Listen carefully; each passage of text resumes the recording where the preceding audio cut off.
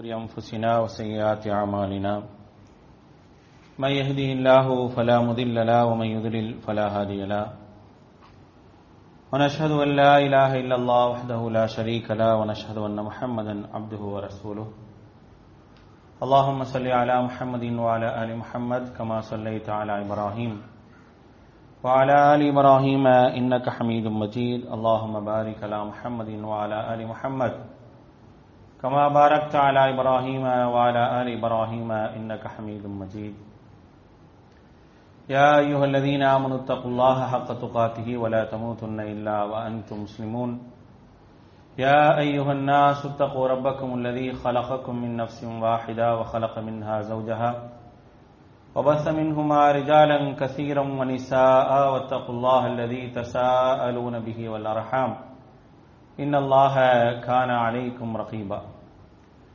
يا أيها الذين آمنوا اتقوا الله وقولوا قولا سديدا يصلح لكم أعمالكم ويغفر لكم ذنوبكم ومن يطع الله ورسوله فقد فاز فوزا عظيما أما بعد فإن أصدق الحديث كتاب الله وخير الهدي هدي محمد صلى الله عليه وسلم وشر الأمور محدثاتها وكل محدثة بدعة وكل بدعة ضلالة وكل ضلالة في النار فقال الله تعالى في القرآن العظيم فأعوذ بالله من الشيطان الرجيم بسم الله الرحمن الرحيم ما كان لنبي أن يغل ومن يغل يأتي بما غل يوم القيامة رب اشرح لي صدري ويسر لي أمري واحلل عقدة من لساني يفقهوا قولي அளவற்ற அருளாளனும் நிகரற்ற பேரன்புடையவனுமாகிய எல்லாம் உள்ள அல்லாஹ்வின் திருப்பெயர் போற்றி புகழ்ந்து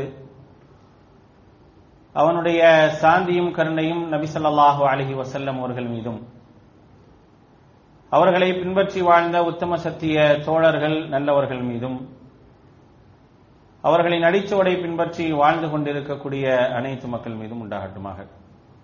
அன்பானவர்களே, அல்லாஹ்வினுடைய மாபெரும் கருணையினால் நாம் எல்லாம் இந்த ஜும்மா தினத்திலே அல்லாஹ்வுடைய வீட்டிலே ஒன்று கூடி இருக்கின்றோம். நமக்கு இந்த வாய்ப்பினை ஏற்படுத்தி தந்த அல்லாஹ்வுக்கு நன்றி அனைத்தையும் உரித்தாக்கியவனாக எனது உரையை ஆரம்பம் செய்கின்றேன். இந்த உரையிலே அல்லாஹும் அல்லாஹுடைய தூதரும் எதை நமக்கு உபதேசமாக முதல் உபதேசமாக சொன்னார்களோ அந்த தக்குவாவோடு வாழ்வதற்கு அல்லாஹ் ரப்புல் ஆலமீன் எனக்கும் உங்களுக்கும் அருள் புரிவானாக. என்ன விஷயங்கள் சொல்லப்படுகின்றதோ அதை இறையச்சத்தோடு கேட்டு அதன் அடிப்படையிலே செயல்படக்கூடிய ஒரு பாக்கியத்தை வல்ல அல்லாஹ் நம் அனைவருக்கும் தந்தல் புரிய வேண்டும்.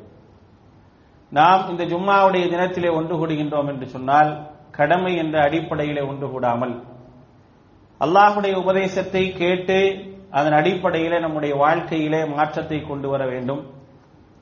சொல்லப்படக்கூடிய உபதேசங்கள் நமக்கு பயனளிக்க வேண்டும் என்ற சிந்தனையோடு இந்த ஜும்மா உரையை பேசக்கூடிய எனக்கும் கேட்கக்கூடிய உங்களுக்கும் அல்லாஹ் ரப்புல் ஆலமீன் அருள் புரிவானாக.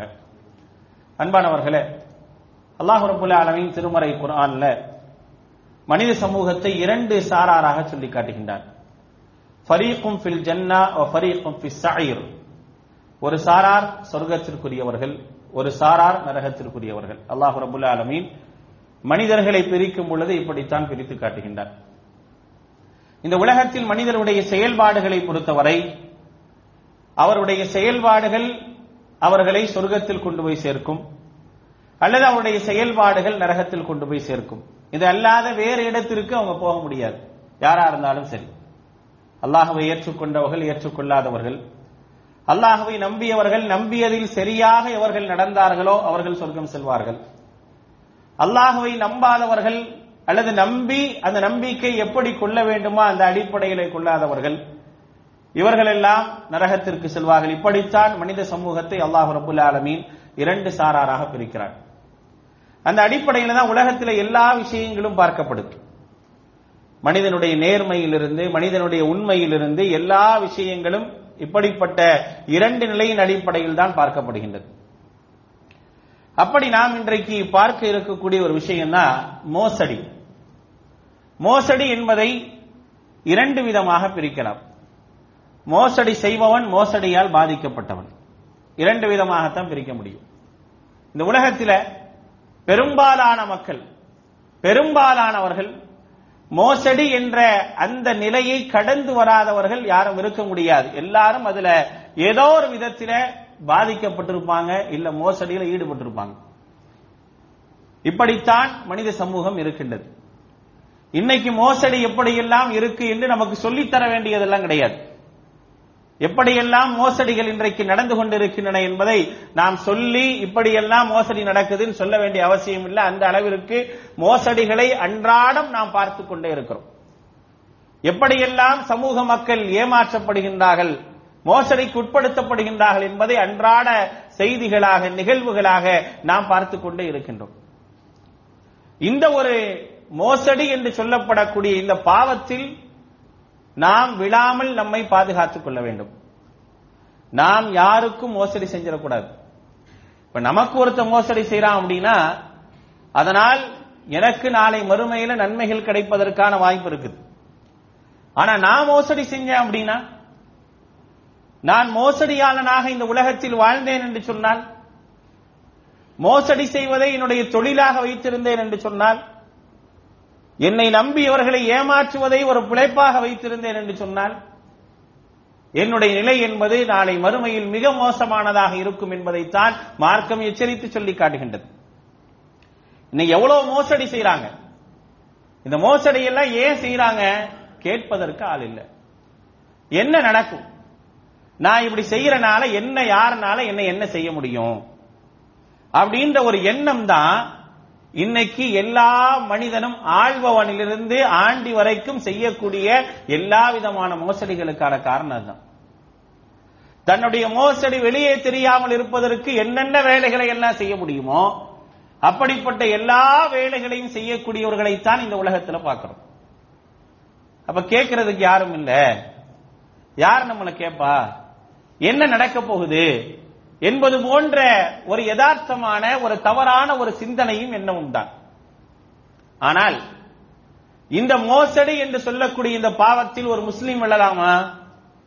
ஒரு முஸ்லீம் செய்யலாமா? ஒரு முஸ்லீம் செய்வாரா? செய்ய மாட்டார் அப்படிங்கிற ஒரு முஸ்லீம் என்ன செய்ய மாட்டாரு? செய்ய மாட்டாரு. அவர்கிட்ட இது இருக்காது. ஒருவேளை அப்படி இருந்தால் அவருடைய நிலை எப்படி இருக்கும் என்பதை எல்லாம் திருமறை குர்ஆனும் அல்லாஹுடைய தூதர் ஸல்லல்லாஹு அலைஹி வஸல்லம் அவர்கள் நமக்கு சொல்லி காட்டுகின்றார்கள். நபி ஸல்லல்லாஹு அலைஹி வஸல்லம் அவர்களுக்கு அல்லாஹ் கட்டளையிட்டார். 3வது அத்தியாயத்தினுடைய 161வது வசனம், மா கான லி நபியின் ஐயகுல், நபி மோசடியாளராக இருக்கக்கூடாது. யாருக்கு? நபிக்கு சொல்றான். அப்ப இது எவ்வளவு பெரிய விஷயமா இருக்குன்னு பாருங்க. இப்ப நபி மோசடி செய்ய போறவர் கிடையாது. மக்களுக்கு வழிகாட்ட வந்த இறை தூதர்கள் யாரும் மோசடி செய்ய மாட்டாங்க. அப்ப ஏன் அல்லாஹ் இங்க குறிப்பிடணும்? மா கான லி நபியின் ஐயகுல், நபி மோசடி செய்யக்கூடாது அப்படின்னா அது எவ்வளவு பெரிய பாவமாக இருக்கும் என்பதை சொல்லி காட்டும் விதமாகத்தான் அல்லாஹ் ரப்புல் ஆலமீன் சொல்றான், நபி மோசடி செய்யக்கூடாது. யார் ஒமையகுலுல், யார் மோசடி செய்கிறாரோ, என்ன மோசடி வேணா செய்யட்டும், எப்படி வேணா செய்யட்டும், யஅதி ஒமையகுலுல் யஅதி பிமா கல்ல யௌமல் கியாமா, எதை மோசடி செஞ்சாரோ அந்த மோசடியோடு தான் நாளைக்கு மறுமையில வந்து நிப்பார். எதை நீ மோசடி செஞ்சியோ அந்த மோசடியோடு தான் என்ன செய்வ, நீ மறுமையில வந்து நிப்ப அப்படின்னு அல்லாஹ் ரப்புல் ஆலமீன் திருமறை குர்ஆன்ல சொல்லி காட்டுகின்றார். என்ன மோசடி வேணா செய்யட்டும். அல்லாஹ்வுடைய தூதர் ஒரு பட்டியல் போடுறாங்க. அல்லாஹ்வுடைய தூதர் ஸல்லல்லாஹு அலைஹி வஸல்லம் அவர்கள் ஒரு பட்டியல் போடுறாங்க. புகாரி முஸ்லிம்ல பதிவு செய்யப்பட்டிருக்கக்கூடிய ஒரு நீண்ட ஒரு செய்தி. நாளை மறுமை நாள்ல மோசடி செய்தவர்கள் எப்படி வருவாங்க, எவ்வளவு மோசடி செய்யறானே, நல்லா தானே இருக்கிறான் அப்படின்லாம் நம்ம நினைக்கிறோமா இல்லையா? அவர்களுக்கான செய்தியும் மார்க்கம் சொல்லி காட்டுது பாருங்க. மோசடி செய்பவனுடைய நிலை என்ன? அல்லாஹ்வுடைய தூதர் ஸல்லல்லாஹு அலைஹி வஸல்லம் அவர்கள் சொல்றாங்க, காம ஃபீனா ரசூலுல்லாஹி ஸல்லல்லாஹு அலைஹி வஸல்லம் ذات யௌமின், ஒரு நாள் எங்களுக்கு மத்தியில் அல்லாஹ்வுடைய தூதர் நின்று உபதேசம் செய்தார்கள். எதை பற்றி தெரியுமா? ஃபதக்கரல் குலூல், மோசடியை பற்றி சொன்னார்கள். ஃபஅல்லமஹு அல்லம அம்ரஹு, அது எவ்வளவு பெரிய விஷயம், அதனுடைய விஷயங்கள் எல்லாம் எப்படிப்பட்டது என்பதை அல்லாஹ்வுடைய தூதர் ஸல்லல்லாஹு அலைஹி வஸல்லம் அவர்கள் எங்களுக்கு விளக்கினார்கள். லா உல்ஃபயன்ன அஹதுக்கும் யஜீஉ யௌமல் கியாமா, லா உல்ஃபயன்ன அஹதுக்கும் யஜீஉ யௌமல் கியாமா அலா ரகபத்தைஹி பஈருன் லஹு குரா, ஒருத்தனுடைய ஒட்டகத்தை ஒருத்தன் மோசடி செஞ்சு புடுங்கிட்டான். ஒருத்தனுடைய ஒட்டகத்தை ஒருத்தன் மோசடி செஞ்சு புடுங்கிட்டான் அப்படின்னு வச்சுங்க. அவன் நாளை மறுமையில் எப்படி வருவான் தெரியுமா? அந்த ஒட்டகத்தை கழுத்துல தொங்க போட்ட நிலையில தான் வருவான். கழுத்துல தொங்க போட்ட நிலையில தான் வருவான். அது கத்தும். அந்த ஒட்டகம் இருக்கா இல்லையா, கழுத்துல போட்டிருக்க ஒட்டகம் கத்தும். அந்த கத்தலோட தான் வருவான். யகூலு யா ரசூலல்லாஹ், அல்லாஹ்வுடைய தூதர்கிட்ட கேட்பாங்க மறுமையில் நின்றுகிட்டு, யா ரசூலல்லாஹ், அல்லாஹ்வுடைய தூதரே, யா ரசூலல்லாஹ்னு அழைக்கணும்னா யாரா இருக்கணும்னு பாத்துங்க. யா ரசூலல்லாஹ், அல்லாஹ்வுடைய தூதரே, அகிஸ்னி, என்னை காப்பாத்துங்க, அகிஸ்னி, என்னை காப்பாத்துங்க. லா அம்லிகு லக ஃபஅகூலு, நான் சொல்வேன், லா அம்லிகு லக ஷைஅன் கத் அப்லக்துக, என்னால உன்னை ஒண்ணுமே பண்ண முடியாதுப்பா, இதெல்லாம் செய்யக்கூடாது நான் ஏற்கனவே உனக்கு சொன்னனா இல்லையா, ஏற்கனவே உனக்கு சொன்னனா இல்லையா, நீ ஏன் இதை செஞ்ச அப்படின்னு சொல்லி அல்லாஹ்வுடைய தூதர் கேட்டு, என்னால ஒண்ணுமே செய்ய முடியாது அப்படின்னு சொல்லி அல்லாஹ்வுடைய தூதர் ஸல்லல்லாஹு அலைஹி வஸல்லம் சொல்லுவாங்க. ஒவ்வொன்னாக சொல்றாங்க. ஒட்டகம், அடுத்து ஒருவர் வருவார், குதிரை கழுத்தில் வைத்துக் கொண்டு வருவார், அந்த குதிரை கணைக்கும், அந்த கணைத்தலோடு வருவார், அல்லாஹ்வுடைய தூதர் சொல்றாங்க. அடுத்து ஒருவர் வருவார், ஆட்டை கழுத்தில் வைத்துக் கொண்டு வருவார், அந்த ஆடு கத்தும், அதோடு வருவார். அடுத்து ஒருவர் கத்தக்கூடிய ஒரு ஜீவராசியை கழுத்தில் போட்டு கொண்டு வருவார். அடுத்து ஒரு மனிதர் வருவார். எப்படி வருவார் என்று சொன்னால், லா உல்ஃப யன்ன அஹதுக்கும் யஜி யௌமல் கியாமத்தி அலா ரகபத்திஹி ரிகாஉன் துக்ஃபிக், துணி, துணி இருக்கா இல்லையா, துணி, கழுத்தில் காற்றில் ஆடக்கூடிய துணியை கழுத்தில் மாட்டிக் கொண்டு வருவார். தங்கங்களையும் வெள்ளிகளையும் எடுத்துக்கொண்டு வருவார்கள், கழுத்தில் எல்லாமே மாட்டப்பட்டிருக்கும். அப்படி மாட்டிட்டு வரக்கூடிய எல்லாரும் என்ன சொல்லுவாங்க தெரியுமா? யா ரசூலல்லாஹ் அகிஸ்னி, அல்லாஹ்வுடைய தூதரே எங்களை காப்பாத்துங்க. அப்ப அல்லாஹ்வுடைய தூதர் எல்லாருக்கும் சொல்லக்கூடிய பதில் என்ன? ஃபஅகூலு, நான் சொல்வேன், லா அம்லிகு லக ஷைஆ, உன்னை என்னால் ஒண்ணும் பண்ண முடியாது, உன்னை என்னால ஒண்ணும் பண்ண முடியாது. கத அபுலகத்துக்க, நான் உனக்கு எல்லாத்தையும் சொல்லிட்டேனே, நீ மோசடி செய்யாத, நான் உனக்கு ஏற்கனவே சொல்லி இருக்கனா இல்லையா, எல்லாம் உனக்கு சொல்லப்பட்டு உபதேசிக்கப்பட்டுதான் நீ இந்த பூமியில வாழ்ந்த. நீ தெரிந்தும் தெரியாமலும் மோசடி செய்திருந்தாய் என்றால் அந்த மோசடி யாரும் பார்க்கவில்லை, யாருக்கும் தெரியாது. எப்படி வேண்டுமானாலும் நம்முடைய மோசடியை மறைப்பதற்காக எல்லாவற்றையும் அழித்து விடலாம் என்று நீ நினைத்துக் கொண்டாய். ஆனா மோசடி வெளிப்படுமா இல்லையா? நான் மோசடியை வெளிப்படுத்துவானா இல்லையா? அல்லாஹ் ஒருவேளை உலகத்தில் ஒட்டுமொத்தமாக மறைக்கப்பட்டாலும் கூட என்ன செய்யப்பட்டுரும், இங்க வெளிப்படுத்தப்பட்டுரும் என்பதை அல்லாஹ் ரப்பல் ஆலமீன் தன்னுடைய தூதர் மூலமாக மிக அழகாக சொல்லி காட்டும். நீ எல்லாரும் ஆசைப்படுறது தானே, என் மோசடி தெரியக்கூடாது என்பதற்காக என்னென்ன செய்யணுமோ எல்லாத்தையும் செய்வாங்க. செய்யறாங்களா இல்லையா? அரசாங்கம் செய்யுதா இல்லையா? சாதாரண மனிதன் செய்யறானா இல்லையா? அரசாங்கத்துடைய மோசடி தெரியக்கூடாது என்பதற்காக என்னென்ன வேலைகள்லாம் செஞ்சுட்டு இருக்கிறாங்க. இன்னைக்கு நம்ம பார்க்கிறோமா இல்லையா? ஒரு பிரச்சனையை வச்சு அந்த பிரச்சனையிலிருந்து தன்னுடைய மோசடித்தனம், தன்னுடைய ஏமாற்றுத்தனம், தன்னுடைய நயவஞ்சகத்தனம் உலகத்தில் தெரிந்துவிடக் கூடாது என்பதற்காக என்னென்ன வேலையெல்லாம் இன்றைக்கு அரசாங்கம் செய்து நம்ம பார்க்கிறோமா இல்லையா? எல்லாம் செய்வாங்க. காரணம் என்ன? நம்ம செஞ்சா யார் கேட்பா, நம்ம செஞ்சா யார் கேட்க முடியும், நம்மள்ட்ட தான் எல்லாம் இருக்கு, நம்மள்ட்ட தான் எல்லா பலமும் இருக்கு, அதனால நம்ம எல்லாத்தையும் என்ன செய்யலாம், சாதிச்சுக்கலாம் அப்படின்னு நினைக்கிறாங்க. ஆனால் அல்லாஹ் ரப்பல் ஆலமீன் அப்படிலாம் விட மாட்டான். படைத்தவனை பொறுத்தவரை ரெண்டு நிலையை வச்சிருக்கிறான், இரண்டு நிலை அல்லாஹ் ரப்பல் ஆலமீன் வச்சிருக்கிறான். நீ எந்த அளவுக்கு ஏமாத்துறியோ அதை உலகத்திலே உன்னைய பத்தி எல்லாத்துக்கும் சொல்லி ஒண்ணும் இல்லாம ஆக்கிடுவான். இது ஒரு நிலை. ரெண்டாவது நிலைன்னு ஒண்ணு இருக்குது, நாளை மறுமை. அந்த மறுமையில வந்தா உலகத்துல எல்லாத்தையும் மறைச்சிட்டோம் அப்படின்னு சொல்லி இருக்கும் பொழுது நாளை மறுமையில வந்து நிற்கும் பொழுது எல்லாத்தையும் அல்லாஹ் காட்டிடுவான். எல்லாமே அல்லாஹ் காட்டிடுவான். யார்கிட்ட என்ன செய்ய முடியாதுங்க, மறைத்து ஒன்றும் இல்லாமல் ஆக்க முடியாது. எவ்வளவு பெரிய சக்தியை வச்சு இந்த உலகத்துல மறைச்சாலும் அங்கே ஒண்ணும் இல்லாம ஆயிரும். எந்த ஒரு விஷயத்தை மறைக்க முடியுமா? நீ செஞ்ச மோசடியை மறைக்க முடியுமா? மறைக்க முடியாதுங்கிறது இஸ்லாம். பாருங்க, நபி ஸல்லல்லாஹு அலைஹி வஸல்லம் உடைய காலத்துல ஒரு மனிதர் மௌத்தா போறார். யுகால் லஹு கிர்கிரா, அவருடைய பேர் என்னன்னா கிர்கிரா அப்படின்னு ஒருத்தர் மௌத்தா போறார். மௌத்தா போனவனே ஃபகால ரசூலுல்லாஹி ஸல்லல்லாஹு அலைஹி வஸல்லம், அல்லாஹ்வுடைய தூதர் ஸல்லல்லாஹு அலைஹி வஸல்லம் அவர்கள் சொன்னார்கள், ஹுவ ஃபின்னார், ஹுவ ஃபின்னார், அவர் நரகத்திற்குரியவர் அப்படிங்கிறாங்க. ஃபதஹபு யன்துரூன இலைஹ், அவருடைய வீட்டுக்கு போய் தேடி பார்த்தா ஃபவஜது உபாஅத்தன் கத் கல்லஹா, அவர் மோசடி செஞ்சு 2-3 நிறைய துணிகளை என்ன செஞ்சார்னா ஒளித்து வைத்திருந்தார், மோசடி செஞ்சு வச்சிருந்தார். அந்த மோசடியின் காரணமாக அவர் நரகம் செல்றார் அப்படிங்கிறாங்க. பெரிய விஷயம்லாம் இல்லையே, கொஞ்சோண்டு துணி எடுத்து வச்சா பெரிய விஷயமா? கொஞ்சோன்னு துணியை வச்சா பெரிய விஷயமா? கேட்கிறோமா இல்லையா? இத்தினூண்டுனால என்ன ஆகும்? ஒரு நபித்தோழர் கேட்கிறார், அல்லாஹ்வுடைய தூதர் ஸல்லல்லாஹு அலைஹி வஸல்லம் உங்கள்ட்ட ஒரு நபித்தோழர் கேட்கிறார்.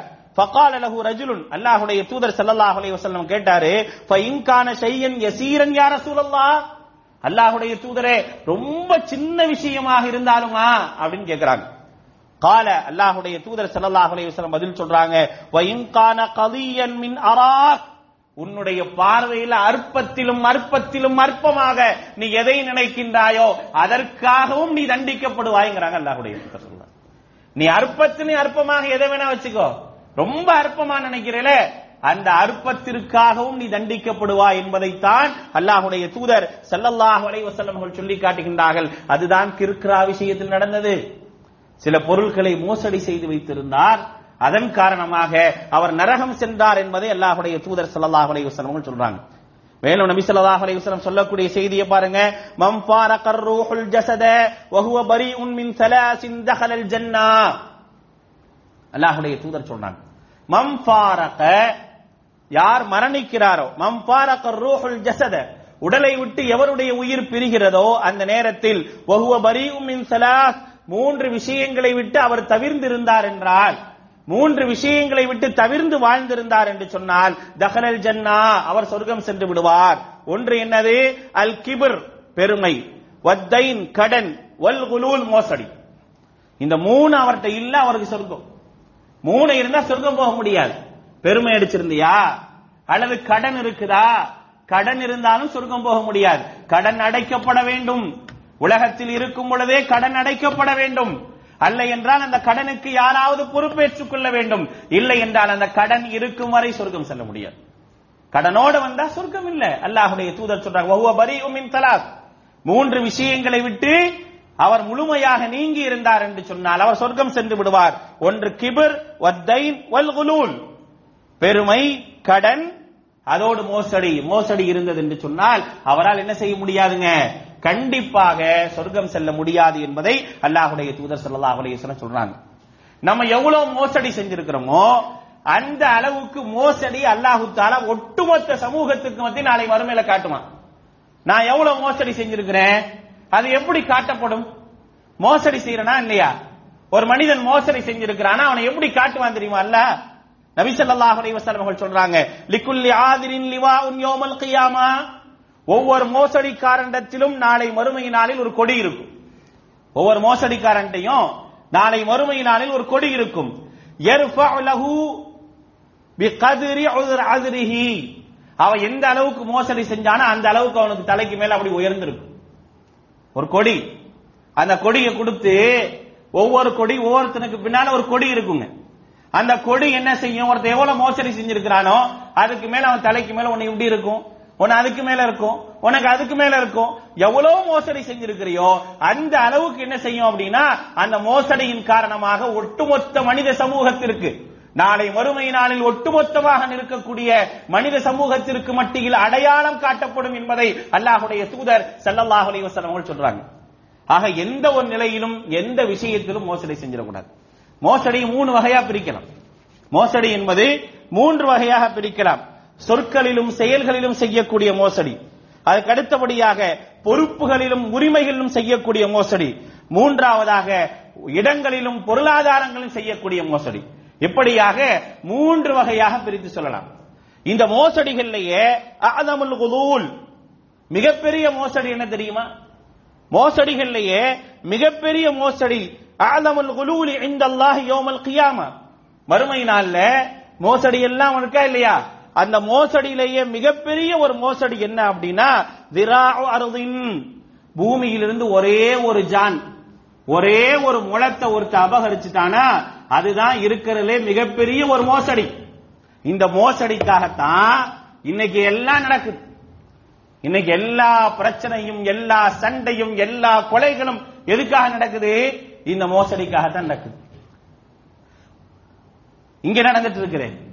இந்தியா நடக்கிற பிரச்சனை காரணம் என்ன? பூமி தான். சிரியா நடக்கிற பிரச்சனை காரணம் என்ன? பூமி தான். பலஸ்தீன்ல நடக்கக்கூடிய பிரச்சனை காரணம் என்ன? பூமி தான். தென்கொரியா வடகொரியா பிரச்சனை காரணம் என்ன? பூமி தான். உலகத்தில் எல்லா இடங்களிலும் ஈராக்ல பிரச்சனை எதுக்காக வந்துச்சு? அந்த பூமிக்கு தான். எல்லாமே எதுக்காக நடக்குது? பூமிக்கு தான் நடக்குது. ஆதமுல் குலூல். சும்மா சொல்லல மார்க்கம். இஸ்லாம் மோசடிகளிலே மிகப்பெரிய ஒரு மோசடி என்பது பூமிக்கான மோசடி. சும்மா சொல்லல. ஒரு மோசடியுடைய விளைவை பார்க்கிறோமா இல்லையா? ஒரு மோசடி எவ்வளவு பெரிய விளைவை ஏற்படுத்துது, எவ்வளவு உயிர்களை மாய்க்குது, எவ்வளவு பொய்களை சொல்லுது. எல்லாம் எதுக்காக? இந்த ஒரு மோசடிக்கு தான். இந்த பூமி என்று சொல்லப்படக்கூடிய அடுத்தவனுடைய நிலத்தை, அடுத்தவர்களுடைய நிலத்தை அபகரிப்பதில் ஏற்படக்கூடிய மோசடிகளுக்காக எவ்வளவு விளைகளை மனித சமூகம் தந்து கொண்டிருக்குது. 1400 ஆண்டுகளுக்கு முன்னாலே அல்லாஹ்வுடைய தூதர் சொல்லிட்டாங்க, ஆதமுல் குலூல் இந்தல்லாஹ். நாளை மறுமையில தீர்ப்பு சொல்லணும் அப்படின்னா, மிகப்பெரிய ஒரு தண்டனைக்குரிய தீர்ப்பாக ஒன்று இருக்கும் என்று சொன்னால் அது பூமிக்காகத்தான், இடத்திற்காகத்தான். இடம் அபகரிக்கப்படுதா இல்லையா? அடுத்தவர்களுடைய இடத்தை அநியாயமான முறையில் அபகரித்தால் அது ஒரு ஜான் இருந்தாலும் சரி, ஒரு முளை இருந்தாலும் சரி, ஒரு ஜான் இருந்தாலும் சரி, ஒரு முளம் இருந்தாலும் சரி, அபகரிக்கிறீங்களா?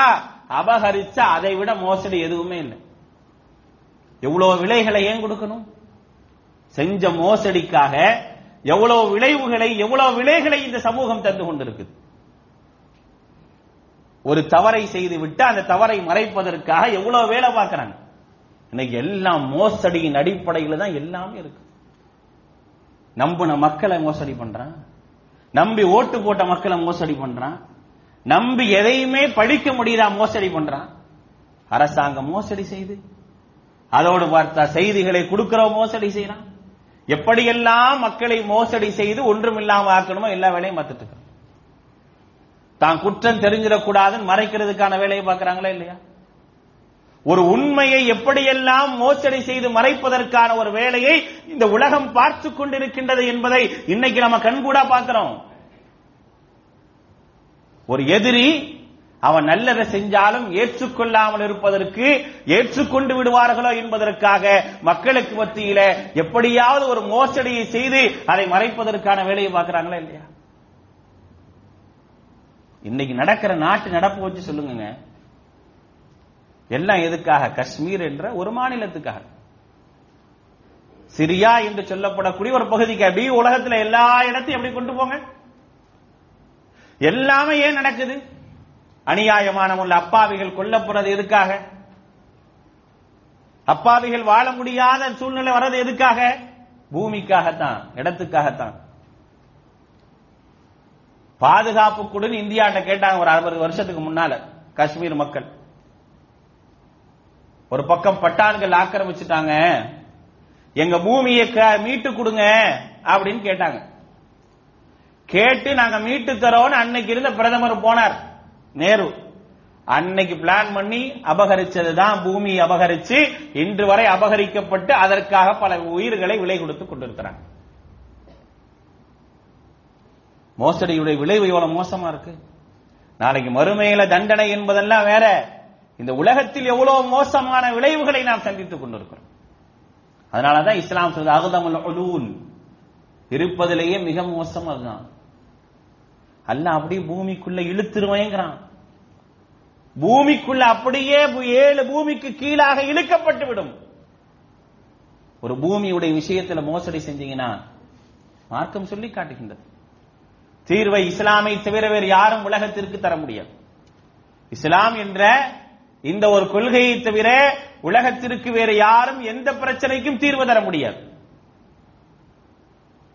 நான் மோசடி செய்யப்படுகின்றேனா என்பதையாவது ஒரு சமூகம் புரிஞ்சுக்கணுமா இல்லையா? அந்த சமூகம் மோசடியை புரிந்து கொள்ளக்கூடாது என்பதற்கான வேலைகளைத்தான் இன்றைக்கு உலகத்தில் நாம் பார்த்துக் கொண்டிருக்கிறோம். ரொம்ப வேணாங்க, இன்னைக்கு ஒரே ஒரு ராணுவ வீரனுடைய ஒரு உயிரை வைத்து எவ்வளவு மோசடியான விஷயங்கள் இந்த நாட்டில் நடந்துட்டு இருக்கு. ஒரு உண்மையான செய்தியை ஒரு ஊடகம் தருதா? எல்லாரும் என்ன போட்டுக்கிறான்? நடுநிலை நேர்மைங்கிறான், உண்மையும் உணர்வுங்கிறான், நீதி நேர்மைங்கிறான். எல்லா ஊடகத்துடைய இதுதான் என்னது அவருடைய ஸ்லோகன். ஆனா எவனாவது செய்யறானா? அத எவனாவது செய்யறானா? யாரும் செய்ய மாட்டான். எல்லாம் செய்யறதெல்லாம் என்னது? மோசடி தான் செய்யறான். மோசடி தெரிஞ்சே மோசடி செய்யறான். தன்னுடைய மோசடி வெளியே தெரியக்கூடாது என்பதற்காக மறைப்பதற்கான எல்லா வேலைகளையும் செய்யறான். சத்தியம் சாத்தியமே அப்படின்ட்டு போய் சொல்லிட்டு இருக்கான். ஆக இப்படிப்பட்ட ஒரு மோசடியான சமூகத்திற்கு மத்தியில் தான் நாம் வாழ்ந்து கொண்டிருக்கிறோம். ஆனால் நம்ம நேர்மையா இருக்கணுமா இல்லையா? அவனுக்கு அல்லாஹ் கிடையாது, மறுமை கிடையாது. அதனால அவனை பொறுத்தவரை உலகத்தினுடைய ஆதாயம், அடுத்த ஆட்சியை பிடிப்பதற்கான ஆதாயம், அந்த ஆதாயத்திற்கெல்லாம் என்னென்ன மோசடிகளை செய்யணுமோ எல்லா மோசடிகள் அவங்க செய்வாங்க. ஆனா அவனுடைய மோசடிகள் எல்லாம் மோசடிகள் என்பதை புரிய வைப்பதற்காக அல்லாஹ் ரப்பல் ஆலமீன் அவர்களுக்கு மேல இருக்கிறான் அப்படின்றதை அவங்க மறந்திருந்தாலும் அல்லாஹ் ரப்பல் ஆலமீன் என்ன செய்யறான்? அதை உடைத்து காட்டி விடுகின்றான். போன வாரமே பார்த்தோம், எவர்கள் என்ன சூழ்ச்சி செய்தாலும் அவருடைய சூழ்ச்சிக்கு மேலாக ஒருவன் சூழ்ச்சி செய்கிறான். எப்படி அல்லாஹுடைய சூழ்ச்சி இருக்கும்? மறைந்து அவர்கள் அறியாபுரத்திலிருந்து ஒரு சூழ்ச்சியை செஞ்சு இவனுடைய சூழ்ச்சியை முறியடிச்சிருவான். நடந்தா இல்லையா? ஒரு ராணுவ வீரனுடைய உயிரை வச்சு விளையாண்டு அதன் மூலமாக மிகப்பெரிய ஒரு வெற்றி வாகை சூடலாம் நினைச்சாங்க. அவன் என்ன பண்ணான்? பொது மன்னிப்பு கொடுத்து வெளியே போயிட்டு வாப்பா, நல்லபடியா அவனை அனுப்பிவிடுன்னு அனுப்பி விட்டான். முடிஞ்சா இல்லையா? எதிர்பார்த்தீங்களா? எதிர்பார்க்க முடிஞ்சா? அது தெரியக்கூடாது என்பதற்காக எவ்வளவு மோசடி நடக்குது. அது தெரியக்கூடாது என்பதற்காக எந்த பத்திரிகையாவது உண்மை எழுதுதா? சர்வதேச ஊடகம் ஒண்ணு இல்லை அப்படின்னா, சர்வதேச ஊடகம் ஒண்ணு இல்லை அப்படின்னா இந்தியாவினுடைய ஊடகம் சொல்வதெல்லாம் உண்மை என்று நம்பிக்கொண்டு முட்டாளாகத்தான் இந்த மனித சமூகம் உட்கார்ந்திருக்கும். எவ்வளவு பெரிய மோசடிக்கு மத்தியில் வாழ்ந்துட்டு இருக்கோம் பாருங்க.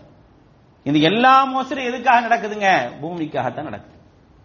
எல்லா மோசடியும் பூமிக்காகத்தான் நடக்குது. அல்லாஹ்வுடைய தூதர் ஸல்லல்லாஹு அலைஹி வஸல்லம் அவர்கள் சொல்லி காட்டுகின்றார்கள், ஆலமுல் குலூல் இன்தல்லாஹி யௌமல் கியாமா திராஅ அர்தின் யஸ்ரிகுஹு அர்-ரஜுலு மினர் ரஜுலி. ஒரு மனிதர் மற்றொரு மனிதரிடத்திலிருந்து திருடி விடுகின்றாரே, அடுத்தவனுடைய பூமியை திருடி விடுகின்றாரே. இன்னைக்கு மனுஷன் திருடல, அரசு திருடுது, அரசாங்கம் திருடுகிறது. அப்படி திருடி விட்டால் நாளை மறுமையில் என்ன நடக்கும் தெரியுமா? ஃபயுதவ்வகஹு மின் சபிஇ அர்தீன். அப்படியே 7 பூமிக்கு கீழாக அழித்து விடுவான். ஒண்ணு. இரண்டாவது என்ன தெரியுமா? அதுக்கு அடுத்தபடியாக சும்ம யுதவ்விகுஹு யௌமல் கியாமத்தி ஹத்தா யுக்லா பைனன் நாஸ். தீர்ப்பு வர வரைக்கும் அவன் எதை அபகரித்தானோ அதை அல்ல அவன் கழுத்துல மாட்டி விட்டுருவான். கற்பனை செஞ்சு பார்க்க முடியுமா? நீ எந்த பூமி அபகரிச்சையோ அது உன் கழுத்துல கிடக்குனா கற்பனை செய்ய முடியுமா? நடக்கும். அதான் மறுமை. எதையெல்லாம் நீங்கள் சாத்தியமற்றதாக பார்க்கின்றீர்களோ அதெல்லாம் அங்கே நடக்கும். அல்லாஹ்வுடைய தூதர் சொன்னாங்களா இல்லையா? நாளை மனிதர்கள், சில மனிதர்கள் முகத்தால் நடந்து வருவார்கள். ஆச்சரியமாக கேட்டாங்க சஹாபாக்கள், அல்லாஹ்வுடைய தூதரே, முகத்தால் மனிதன் நடந்து வருவானா? கால்களால் நடக்க சக்தி கொடுத்த மனிதனுக்கு அல்லாஹ் ரப்புல் ஆலமீன் நாளை மறுமை நாளில் முகத்தால் நடப்பதற்கான சக்தியை கொடுப்பான். அவன் முகத்தால் நடந்து வருவான் என்று அல்லாஹ்வுடைய தூதர் சொன்னாங்களே, அதுதான். எதை அபகரித்தாயோ அது உன்னுடைய கழுத்தில் இருக்கும். எவ்வளவு நேரம்? எவ்வளவு நேரம்? ஹத்தா யுக்லா பைனன் நாஸ். மனிதர்களுக்கு மத்தியில் தீர்ப்பு வழங்கப்படும் வரை. அங்கே ஒரு நாள் கல்பி சனத்தின் மிம்மா தஅத்தூன் அப்படிங்கிறான் அல்லாஹ் ரப்பல் ஆலமீன். கல்பி சனத்தின் மிம்மா தஅத்தூன். நீங்கள் கணக்கிடக்கூடிய நாட்களிலே நீங்க கணக்கிடுறீங்களா இல்லையா? 1000 வருடங்கள் என்பது ஒரு நாள் என்று அல்லாஹ் ரப்பல் ஆலமீன் சொல்லி காட்டுறான். எத்தனை நாள் நடக்கும் தெரியாது, எவ்வளவு நேரம் நடக்கும் தெரியாது. ஆக யாரும் என்ன செய்ய முடியாதுங்க? இந்த உலகத்தில் தன்னை அபகரித்து விட்டு அடுத்தவனுடைய பொருளை, அடுத்தவனுடைய இடத்தை அபகரித்து விட்டு யாரும் என்ன செய்ய முடியாது? தப்பித்து செல்ல முடியாது என்பதை அல்லாஹ்வுடைய தூதர் ஸல்லல்லாஹு அலைஹி வஸல்லம் அவர்கள் சொல்லி காட்டுகின்றார்கள். யாராவது அபகரிக்கிறாங்க, லஅனல்லாஹு மன் கய்யர மனாரல் அர்த். நிலப்பகுதியை மாற்றி அமைக்கிறானா இல்லையா? ஒவ்வொரு இடத்துல என்ன செய்வானா? அடையாள கல் ஊன்றானா இல்லையா? ஒரு இடத்துக்கு அடையாள கல் ஊன்றான். மன் கய்யர மனாரல் அர்த். அடையாளக்கல்லை எவன் மாற்றி அமைக்கின்றானோ லஅனல்லாஹ் அவனை அல்லாஹ் சபிக்கிறான். லஅனல்லாஹ் அவனை அல்லாஹ் சபிக்கிறான். அல்லாஹ்வுடைய சாபத்திற்கு ஒருவர் உள்ளானால் தப்பிக்க முடியுமா? உலகத்தில் தப்பிக்க முடியுமா? அல்லது நாளை மறுமையில தப்பிக்க முடியுமா? எந்த விதத்திலும் தப்பிக்கவே முடியாது என்பதை மார்க்கம் மிகத் தெளிவாக சொல்லி காட்டுகின்றது. ஏராளமான செய்திகளை அல்லாஹும் அல்லாஹுடைய தூதர் ஸல்லல்லாஹு அலைஹி வஸல்லம் அவர்கள் சொல்லிக் கொண்டிருக்கிறாங்க. ஒரே ஒரு கல் அவனுக்கு சொந்தமில்லை என்றாலும் ஒரே ஒரு கல்லை எடுத்தால் கூட அதற்கு ஏற்றாற்போல் அவனுக்கு நாளை மறுமை நாளில் தண்டனை கொடுக்கப்படும். அடியில 7 பூமிக்கு கீழாக சென்று விடுவார்ங்கிறாங்க நபி ஸல்லல்லாஹு அலைஹி வஸல்லம். அல்லாஹ்வுடைய தூதர் சொல்றாங்க, மன் அகத மினல் அர்தி ஷையன் பிகைரி ஹக்கிஹி, உரிமை இல்லாமல் அடுத்தவனுடைய பூமியை அபகரித்தால் குஸிஃப பிஹி யௌமல் கியாமா இலா சப்இ அர்தின், 7 பூமிகள் அளவுக்கு கீழே இழுக்கப்படுவான், அழுத்தப்படுவான், கீழே போயிடுவான். எந்த பூமிக்காக நீ சண்டை போட்டையோ, எந்த பூமிக்காக நீ உயிரை கொடுத்தையோ, எல்லாவற்றிற்கும் மேலாக அதற்கெல்லாம் சேர்த்து நாளை மறுமை நாளில் மிகப்பெரிய ஒரு தண்டனை உண்டு என்ற ஒரு செய்தியைத்தான் மார்க்கம் சொல்லி காட்டுகின்றது. ஆக யாரும் என்ன செய்ய முடியாதுங்க, அவங்க செய்யக்கூடிய மோசடிகளும் தப்பிக்க முடியாது. நாம் சரியாக இருக்க வேண்டும். அதுதான் இங்க கவனிக்க வேண்டிய விஷயம். நான் யார்? ஒரு முஸ்லிம், அல்லாஹ்வை ஏற்றுக்கொண்டவன், மறுமை என்பதை நம்பி இருக்கின்றேன், அந்த மறுமையினுடைய பயத்தில் நான் வாழ்கின்றேன். என்னை பொறுத்தவரை நான் மோசடி செய்யக்கூடியவனாக சொல்லாலும் செயலாலும் என்னுடைய பொறுப்பினாலும் எந்த ஒரு விதத்திலும் மோசடி செய்யாதவனாக நான் இருக்க வேண்டும். அதையும் மீறி அல்லாஹ்வுடைய தூதர் ஸல்லல்லாஹு அலைஹி வஸல்லம் ஒரு செய்தியை மிக முக்கியமா சொல்லி காட்டுறாங்க. மோசடியிலேயே அடுத்த ஒரு மிகப்பெரிய ஒரு மோசடி என்ன தெரியுமா? ஒருவனுக்கு தலைமைத்துவம் கொடுக்கப்பட்ட அந்த தலைமைத்துவத்தை வைத்துக் கொண்டு எவன் மோசடி செய்கின்றானோ அவனை விட மோசடிக்காரன் வேறு யாரும் இல்லை. நான் இன்னைக்கு அந்த ஆட்சி அதிகாரம் தானே எல்லா மோசடி செய்வதற்கு காரணமா அமையுது. அவனை விட மிகப்பெரிய ஒரு மோசடி எதுவும் இல்லைங்கிறான். ஆக இந்த மோசடி என்பது எந்த ஒரு விதத்திலும் இப்படிப்பட்ட ஒரு பாவத்தை நான் செய்து விடக்கூடாது. யோசிச்சு பாருங்க, யாருக்காவது ஏதேனும் மோசடி செஞ்சிருக்கிறோமா? ஏன்னா மௌத்தா போன பிறகு நான் நரகவாதி ஆகிவிட்டேன் என்றால் காப்பாற்ற முடியாது, அல்லாஹ் காப்பாற்ற வேண்டும். ஆக யாருக்கும் அந்த ஒரு விதத்திலும் சொல்லாலும் செயலாலும் பொருளாலும் இடத்தாலும் எதிலையும் மோசடி செய்யாத அளவிற்கு நேர்மையாக நியாயமாக உண்மையாக இருந்தால் மட்டுமே நாம் வெற்றி பெற முடியும். அல்லாஹ் ரப்பல் ஆலமீன் அதைத்தான் நம்மிடத்தில் எதிர்பார்க்கிறார். யா அய்யுஹல்லதீன ஆமனு தக்குல்லாஹ வ கூனு மஅஸ் ஸாதிகீன், நம்பிக்கையாளர்களே அல்லாஹ்வை பயந்து கொள்ளுங்கள், உண்மையாளர்களோடு இருங்கள் என்று சொல்றானே, அப்படிப்பட்ட உண்மை நம்முடைய வாழ்வினுடைய எல்லா சூழல்களிலும் இருக்க வேண்டும். அப்படிப்பட்ட உண்மையோடு வாழக்கூடிய, நேர்மையாக வாழக்கூடிய நல்ல மக்களாக, மோசடி நிறைந்த ஊர்களிலே எல்லாரும் எப்படி இருக்கிறானோ அதே மாதிரிதான் நானும் போவேன் என்று இல்லாம நான் நேர்மையாக உண்மையாக வாழக்கூடிய நல்ல முஸ்லீமாக வாழ்வதற்கான ஒரு வாய்ப்பையும் பாக்கியத்தையும் எல்லாம் வல்ல அல்லாஹ் உங்களுக்கு எனக்கும் தந்தல் புரிவானாக. வாஹிரு தஅவானா அல்ஹம்துலில்லாஹி ரப்பில் ஆலமீன்.